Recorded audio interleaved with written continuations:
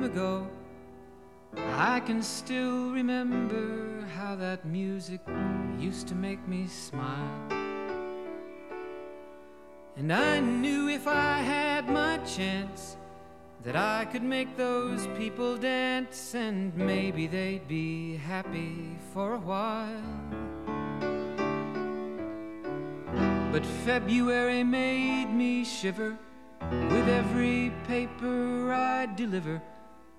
Bad news on the doorstep, I couldn't take one more step.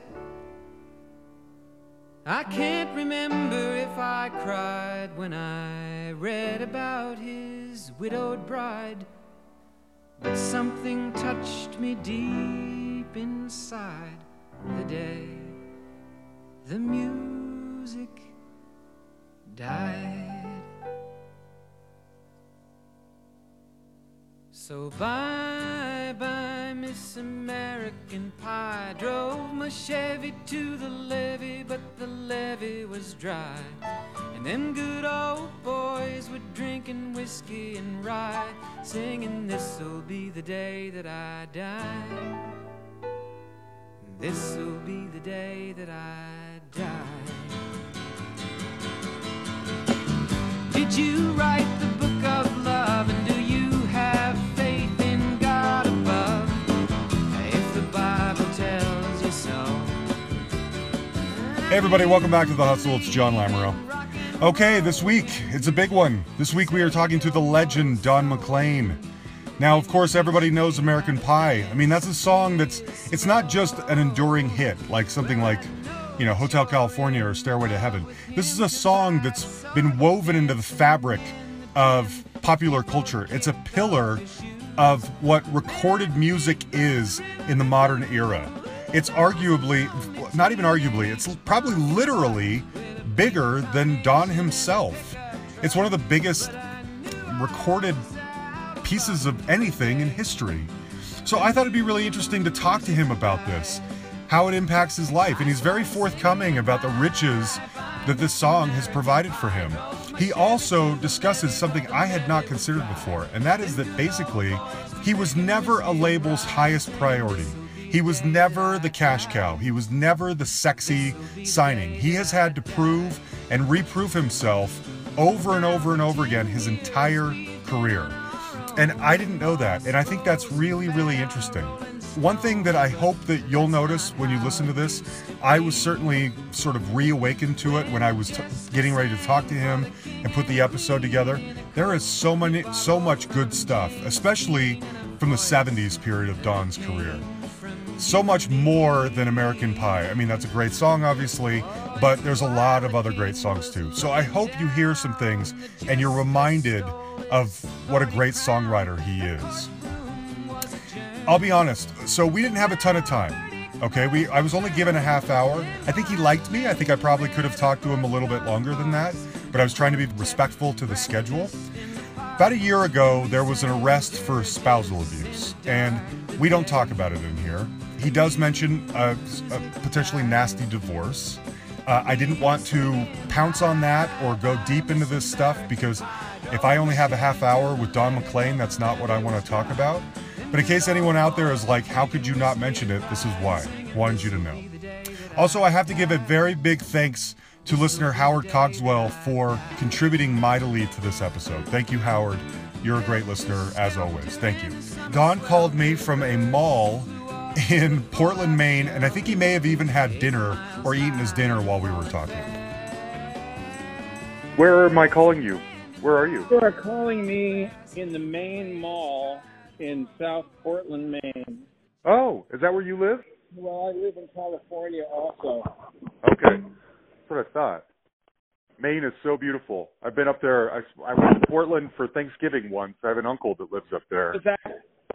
I went to Portland for Thanksgiving in about 1994, 1995, and I loved it there. It's so beautiful. Yeah, well, if you like San Francisco, yes, it's I used to got live be there too. said for Maine. Yeah.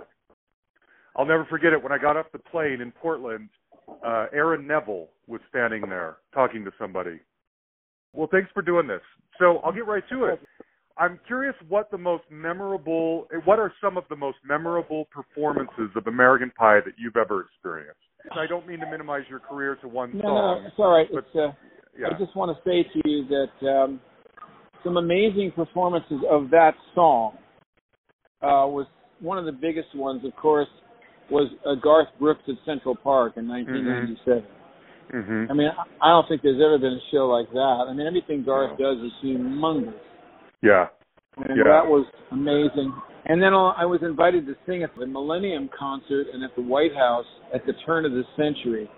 In 1999 New Year's Eve, I sang in front of 600,000 people who were around the reflecting pool, and I looking at the feet of Lincoln Memorial, looking at the Washington Monument, and they all sang along. And then when the year turned to 2000, the entire Washington Monument lit up, and the year 2000 was emblazoned at the top of it. So that is a memory I will never forget. Yeah, no kidding.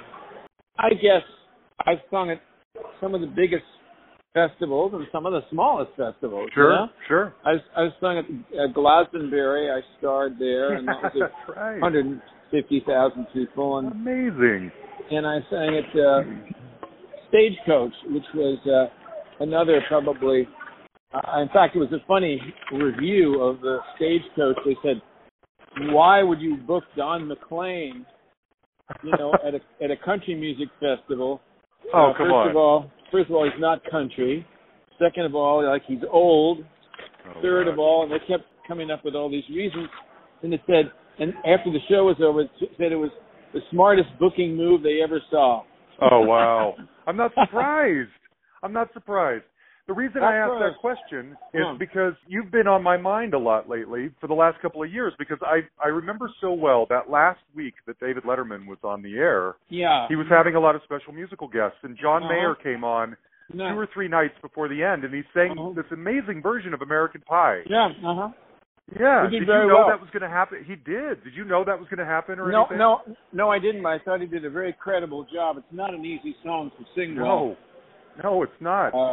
And I just thought, I was thinking of you, watching that and thinking, this song, just every generation that goes by can continue to adopt this song as their own and being meaningful to them. It never dies. You know what I mean? Ever. Well, and I don't mean to minimize the rest of your catalog, because frankly, I love Vincent. No, That's one of my favorite songs ever. Paint your palette blue and gray. Look out on a summer's day, with eyes that know the darkness in my soul. Shadows on the hills. Sketch the trees and the daffodils. Catch the breeze and the winter chills in colors on the snowy linen land. Now I understand what you tried to say to me, and how you suffered for your sanity, and how you tried to set them free. They would not listen, they did not know how. Perhaps they'll listen now. Starry, starry night. Thank you. I think that one of the things that people don't realize is that all the albums I made for United Artists sold, hundreds of thousands, if not millions. Mm-hmm. So that's why I draw, because people come to see and hear. But of course, American Pie does stand alone as this very, very large thing. And recently going into the Library of Congress was a beautiful thing. And, no kidding. So no kidding. Yeah. I'm curious about the writing of the song. I mean, if you don't mind, just in general, were you sitting on your bed with an acoustic guitar? Did it start as a poem, and you turned it into a song? How did you allow yourself to write this 8-minute thing? And the thing about it is, I'm not really given the kind of credit that I'll probably or might be given later on if I'm not around anymore as a songwriter, because I have all these different ideas, and they're all sort of radically different. So, for example, a song like Dreidel. I feel like a spinning top or a dreidel. The spinning don't stop when you leave the cradle. You just slow down. Round and around this world you go, spinning through the lives of the people you know. We all slow down. How you gonna keep on turning from day to day? How you gonna keep from turning your life away? No days you can borrow, no time you can buy, no trust in tomorrow, it's a lie.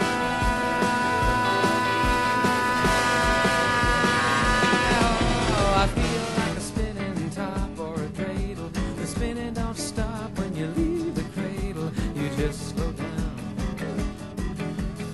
I wanted a big horn band approach.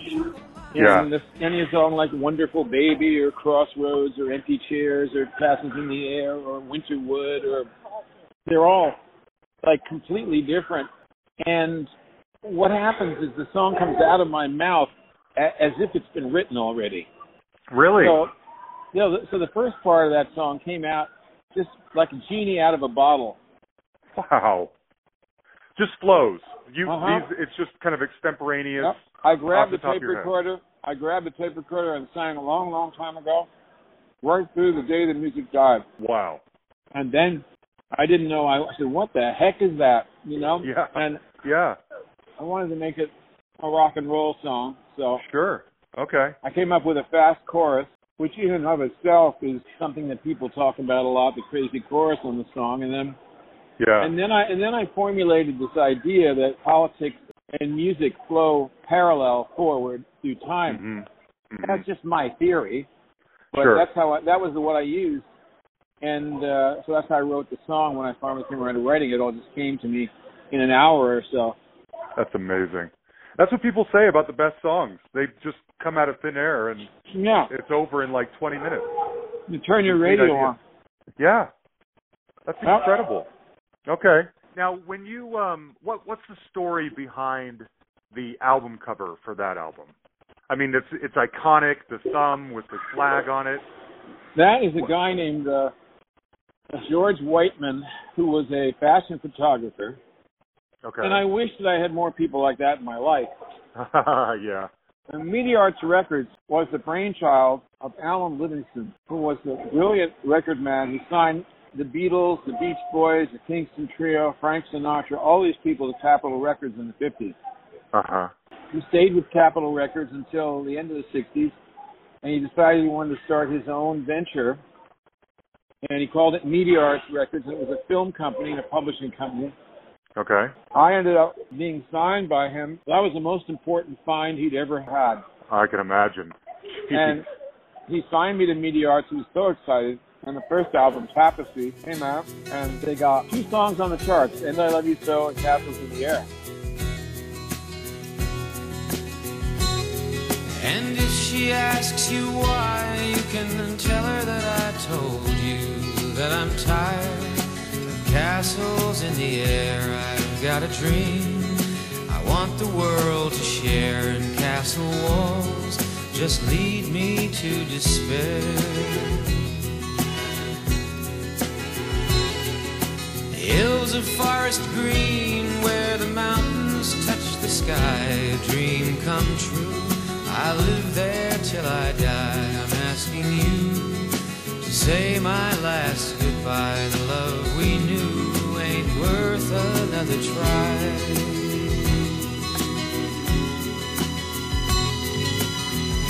Save me from all the trouble and the pain. I know I'm weak, but I can't face that girl again.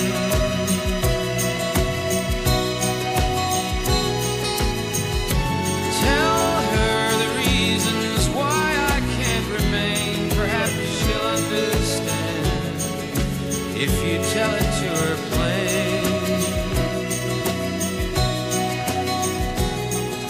But how can words The record label, started falling on hard times because the small labels squeezed out of business by the big Sure. ones who have the distribution. Yeah, definitely. And so he couldn't make it.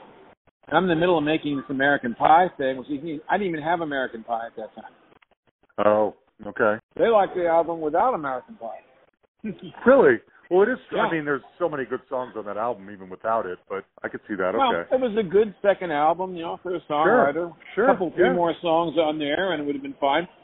Yeah. But then they go out of business. I'm thinking, man, I'm back on the street. Yeah. And I'd already been turned down by everybody once. Yeah. So I didn't have much of a shot. Pretty depressing, but I was always fighting these record companies anyway. I believe it. And the things that were happening, I had a guy named Herb Gart, who was probably the worst manager that ever lived, this guy.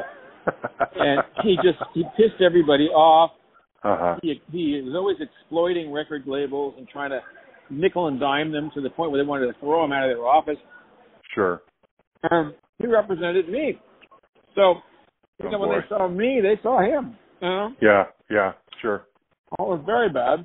Yeah. Anyway, the son of a gun lucked out because United Artists wanted to change their image and bought Media Arts and bought Spencer Davis and me and a lady named Dory Previn who wrote some songs and had some records. She wrote some beautiful songs. That's amazing. Now, I think that's sort of the, that's that sliding doors or butterfly effect to your career. If United Artists doesn't step in and take over Media Arts, the world may never have known the American Pie album. Is that right? Or do you think you would have been able to ship it somewhere else? No, I don't know what would have happened. Yeah. But I think if Ed Freeman, the producer, and I were at constant loggerheads, because he was a control freak and a guy who was very condescending, and I don't like being condescended to. I don't care about anything. Yeah. But without him, I don't think we would have. It would have been here at American Pie because he did a magical job on that track. He did. But I figure even if you had, even if Media Arts had gone out and you'd been swept up by some other more independent label or smaller label, they wouldn't have had the juice to put American Pie and Vincent and all that in front of the world. But thankfully at that very moment, the right suitors swept in, and here we are. I mean, maybe I'm romanticizing the story, but that's sort of what it seems like from an outsider's perspective. Let me tell you something. I have had many, many strange things happen to me that have always been like magical. And I'm not I have to say this, I've never had a record company that believed in me and put any money into me. What? I've never had a publicist or anything like that who was creative, or until now, they're pretty good. I've never had any money invested in me or my career. Zero. What? Not even right after American Pie? Nope, not really. Wow. They were extremely stupid and extremely dull. Their idea of an ad campaign was American Pie, love it or eat it. Wow. Gosh. That's what they came up with. They were the dumbest sons of bitches you ever saw. They were dumb as you could ever imagine. They were stupid and crass. Yeah. And clumsy and dumb, but they had a lot of money. And in spite of them, I went and did the third album with him called Don McLean. Some people like a lot. I don't know why. Really? But they do. But a cowboy's life was the only life for me. It's a strong man's occupation, riding herd and living free. But strong men often fail where shrewd men can prevail. I'm an old man now with nothing left to say. But oh God, how I worked my youth away. Well, you may not recognize my face. I used to be a star, a cowboy hero known both near and far. I perched upon a silver mount and sang with my guitar. But the studio, of course, owned my saddle and my horse. but that 6-gun on the wall belongs to me. Oh God, I can't live a memory. You know, I'd like to put my finger. He completely dropped the ball. Oh, Lost himself in drugs. Very arrogant. You know, I almost came to that's blows. too bad. Yeah. It was very difficult. Yeah, and you're getting screwed out of all of this. I was a young guy Right. who, came to the party without any allies. My manager was very quick to blame any stupidity that he might have created or caused on me. Because he had complete control over me. I didn't speak to anybody else. I wasn't in the business. I lived in the woods, basically. Yeah. And I wouldn't even answer my phone a lot of times, and jobs would come and go that I wouldn't get. Yeah. So it was always Don that wants this, and Don wants that, and Don this, and Don that. And I got this really, really bad rep in the business as being this, impossible asshole. Oh, no. And I wasn't. I was maybe semi, but I wasn't really as bad as most of these guys. Yeah. I had this awful guy representing me who would blame everything he did wrong on me. That's horrible. Yeah. So I finally got rid of him in the early 80s, like 83 or so. Had a lawsuit that lasted, it started in 83 and ended in sometime around 87 or 89 or 88 or something like that. All through the 80s I was in court and with lawsuits with people. But I finally got rid of everybody and ended up owning everything and controlling everything. So I own all my songs, all my albums. Man. I control everything. Anybody wants something, they have to come to me. Does that include the Madonna cover? Were you the owner? Remember how that music used to make me smile.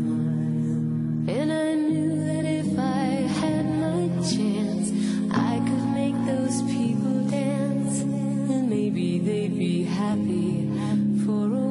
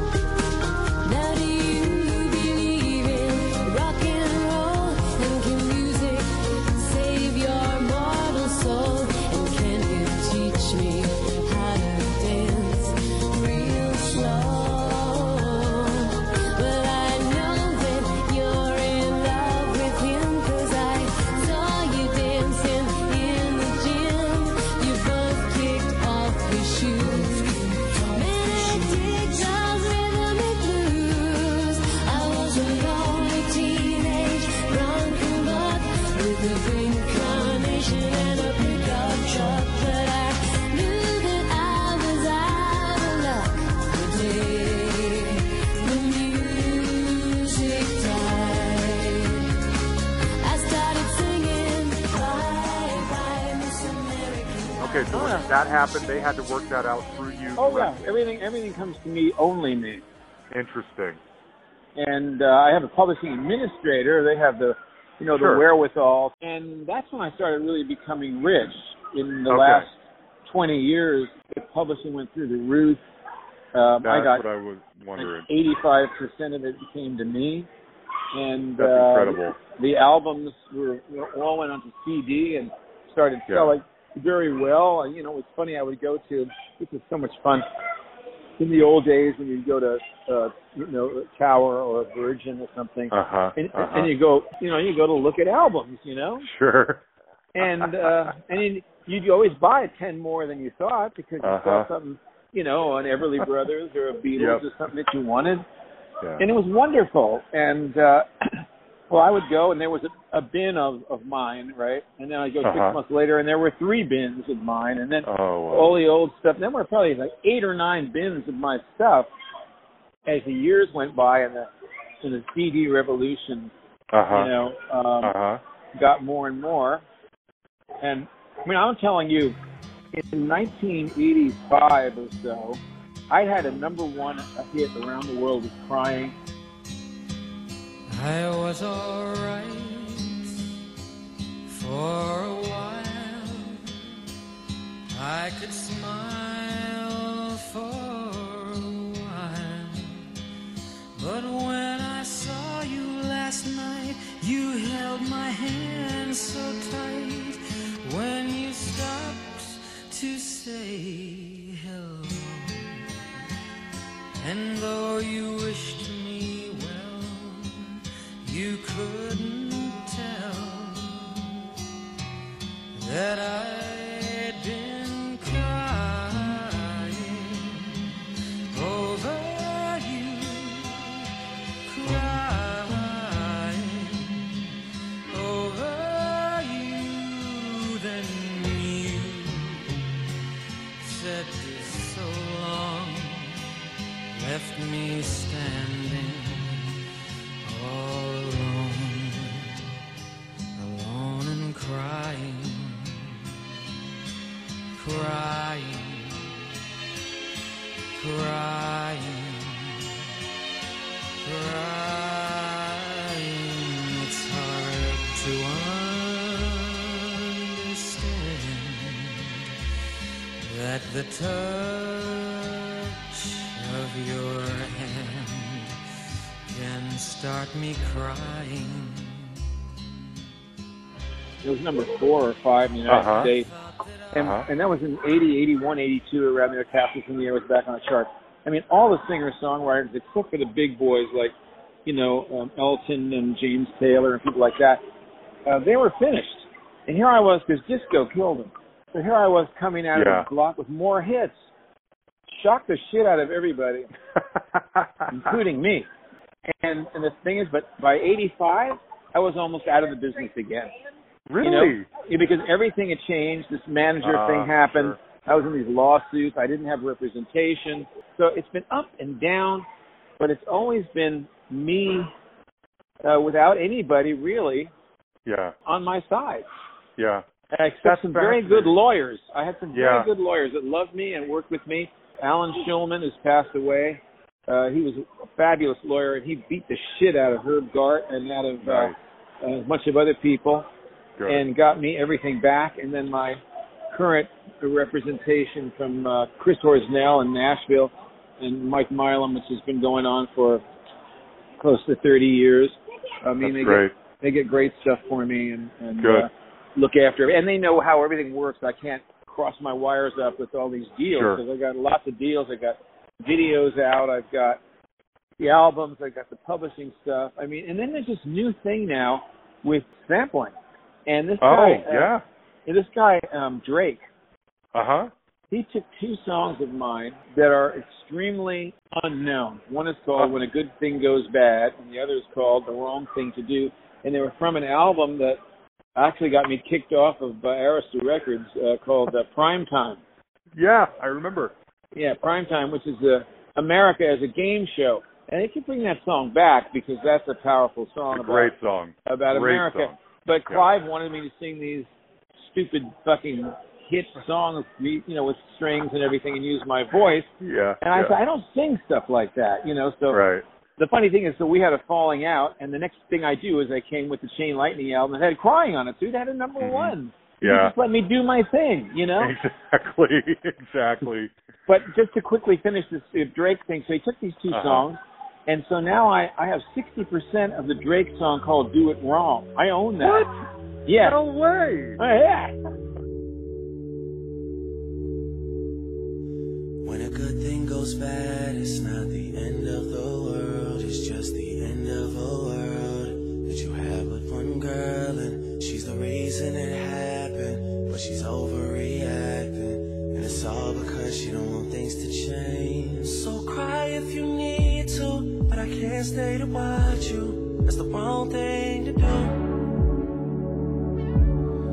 Touch if you need to, but I can't stay to hold you. That's the wrong thing to do.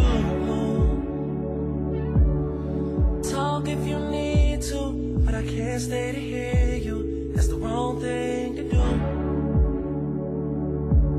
'Cause just say you love me, and I'll end up lying to say I love you too. But I need someone different, you know it. Oh, oh, you know it. Oh, oh, you know it. We both know it. I need someone different, you know it. Oh, oh, you know it. Oh, oh, you know it. We both know it. Something's been missing, you know it. Those are my lyrics. That is insane. I don't listen to enough Drake to know that. I'm sorry. Well, but now I the do, other thing that's amazing is he took a piece of that and sampled it in his latest song, and I own 25% of that. Oh my gosh. So this is amazing. And Drake is coming to you. He's heard your songs, felt like they inspired him to create this other track, and his people are coming to you saying Drake would like to sample or use your song. He had to That find is those amazing. albums on the Primetime album, okay? Yeah. These yeah. kids are looking for stuff. Yeah. You know, they're looking around at every songwriter's catalog for things, and they're listening. That just shows you, because Absolutely. nobody knows the Primetime album, but Drake does. Yeah. Yeah. And that's the reason why I'm continuing to make records. I'm going to come out with an album called Botanical Gardens with all new songs, because even though it won't sell, it might be on the radio, and it might inspire some kids with some ideas. They don't have any ideas now. Yeah, I've noticed that. You know? I've noticed that. So when's this new? I saw on your website that the new album was coming out. This is your first, I think, since, was it Addicted to Black that came out in 2010? Okay, so when's the new one coming out? Well, because of my divorce, which fucked everything up for about a year and a half, it delayed it. But now it's supposed to come out the last quarter of this year. Oh, excellent. Okay. On BMG Records. Oh, nice. Okay, good for you. Good deal. I'm nothing if not dogged. Well, you're obviously very prolific. It's obvious you're still very prolific. And I love what I do. Of course. And there's a demand for it. So, and the thing about it is that I never wanted to do anything that I wasn't proud of. I never wanted to say any words that I didn't believe in. And that's the reason why I couldn't record those Clive Davis schmaltzy things that he wanted. I just didn't want to do it. And I paid a big price for this in my life. Well, it all worked out, right? Yeah. I mean, seems to. The kind of the focus of this podcast is how legacy artists maintain a living over time. And obviously, you can live off American Pie money for the rest of your life thanks to the success of that. But was that really the difference when you took over your masters, what was it, 20, 30 years ago? Well, that was when, up until then, was it hard? No, it's never been hard because I've always lived below my means. Oh, smart. I was able to give a lot of money to my foundation, and I was able to put out a multi-million-dollar settlement to this divorce because I had the money. I have a finance major in college. I have a degree in finance.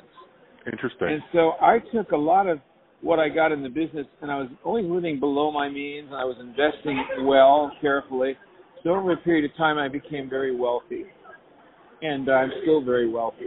That's great. And not by, billionaire standards by any means, but I'm just a guy, and I have... By artist standards. I have, well, I'm in control, too. I haven't been screwed out of everything like so many artists who had much more commercial success than I did. Right. I know so many sad stories.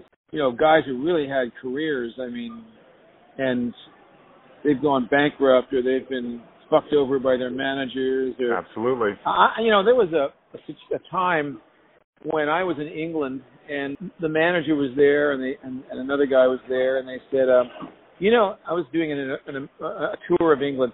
If you leave the money in the Isle of Man, you won't have to pay taxes in the United States, they say to me. Now, if I were a dumb guy, who never had any business background, I would have said, oh, gee, that saves me the money. So I said, no, actually, I'm responsible for every dime I earn, no matter what the source is, to the American government, and so I'm not going to do that. But the thing about it is, when the time came for me and Mr. Gart to part ways, all he would have had to do is say, I know about that money in the Isle of Man you didn't pay taxes on. Ooh. And he'd still be my manager right now. Oh, so interesting. I never, ever let myself be Yeah. Any secrets to anybody that I expect No. them to keep, okay? You don't owe him anything, right? I don't owe him nothing. I haven't owed him anything in 35 years. Yeah, like you mentioned these secrets. I mean, if he can lord anything over you, then he's got control. Do you know how many people have Bob Dylan had that guy Albert Grossman in his life for decades. He owned the publishing, and he was in court with this guy for 100 years. These guys don't fool around. Look at the Abco, Alan B. Klein. Look what he did to the Beatles and the Rolling Stones. You know, everybody says Mick Jagger is a great businessman. He missed the biggest deal of his entire life because he doesn't own the songs or the masters to anything from 1960 to 1975. Really? You'll see Abco, Alan B. Klein Company. They own it. He should own those. That's $1 billion right there he missed. Oh, my God. And the reason he missed it is that they got sued. Once Klein got his hooks into them, he got sued. And from what I read, and I don't know if this is true or not, Mick said, oh, well, just let's give them the songs. We'll write more songs. Uh-huh. Oh, of course, no way. Their golden period. And he owns it all. Oh, that's a huge blunder.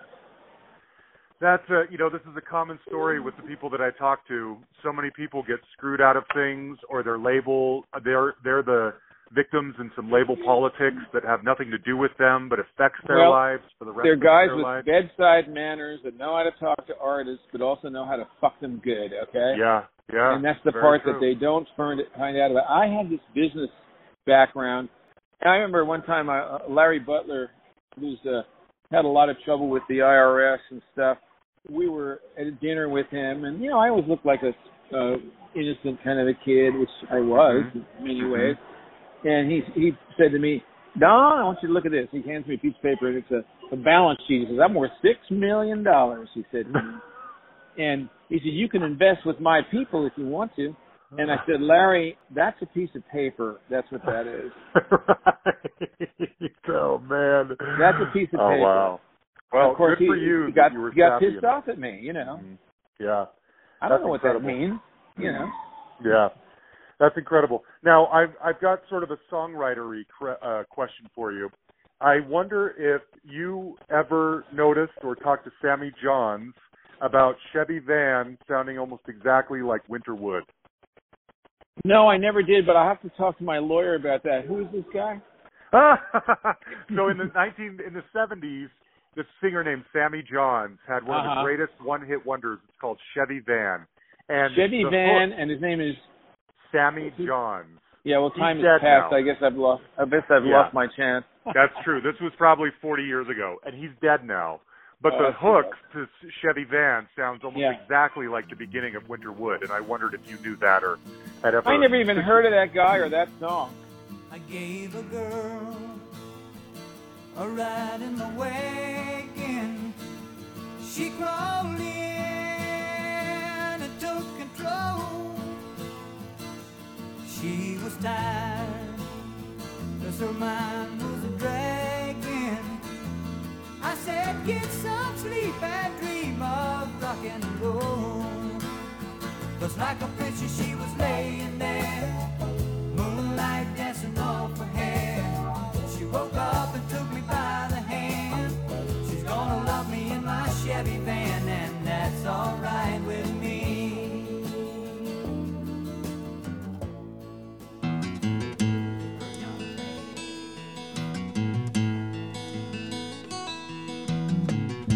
No one can take your place with me, and time has proven that I'm right. There's no place I'd rather be than at your place for the night.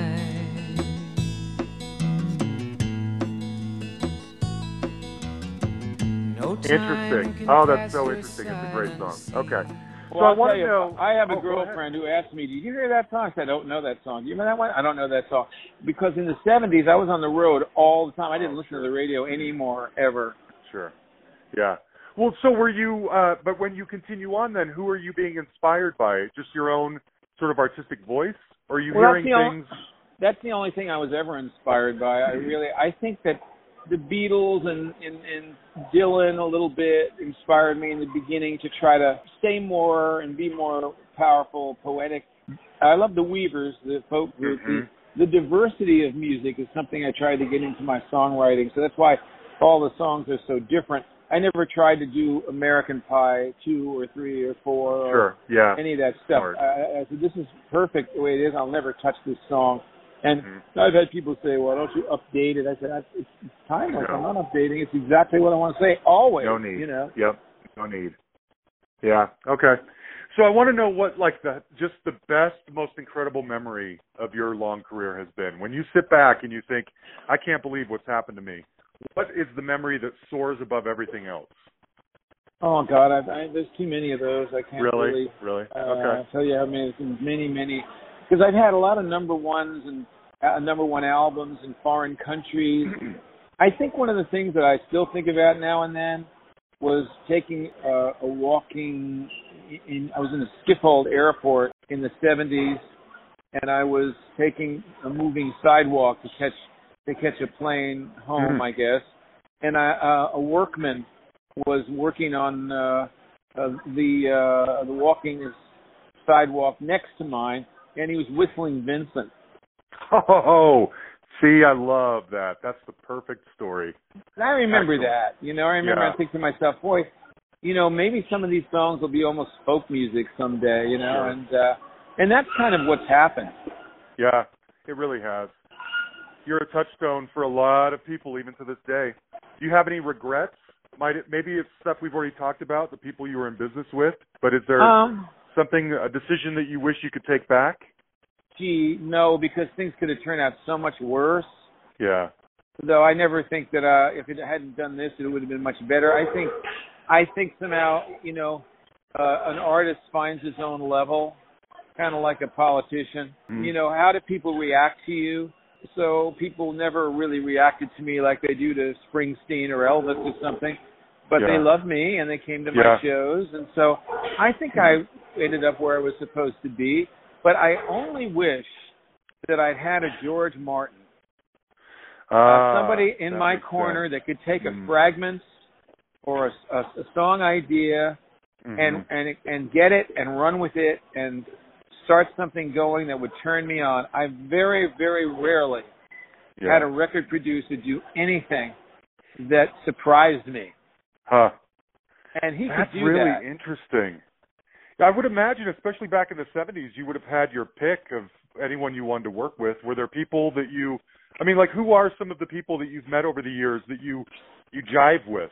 That has there been I really didn't get along with people too well. I really didn't want to work with other people. I was always looking for that producer. George Martin was around. We had some talks. But my guess is that my manager ruined that, because that was one of the things he did. If anybody came along who might excite me and deflect me from him, he would fuck things up somehow. He did this a lot. I had a wonderful relationship with Joel Dorn, who was a great record producer, produced Killing Me Softly, and a lot of those Roberta Flack and Bette Midler records. And we made some beautiful records together, and we were going to, and he fucked that up, and I only found out later, Oh, no. like 30 years later I found out. He said, that son of a bitch fucked up our relationship. He told me this, that, or the other thing, I said, well, I'm not surprised, Yeah. Shoot.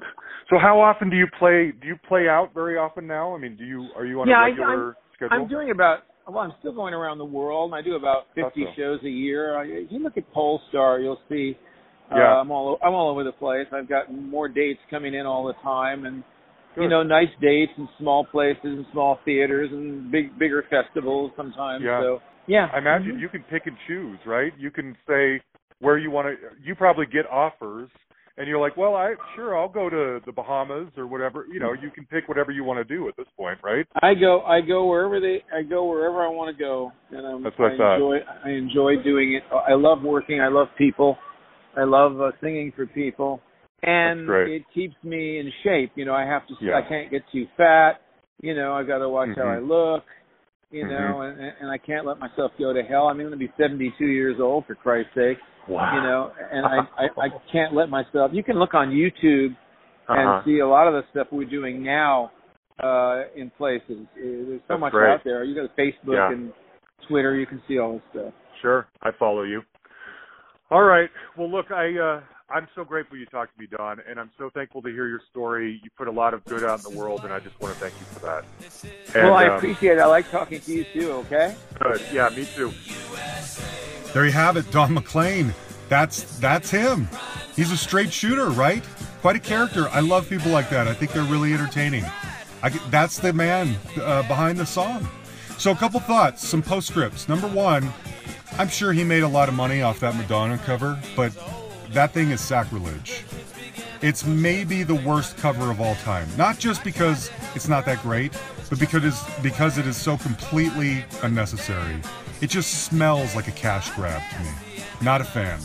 Secondly, who knew that someone like Drake is sampling Don McLean songs and writing his own material from them?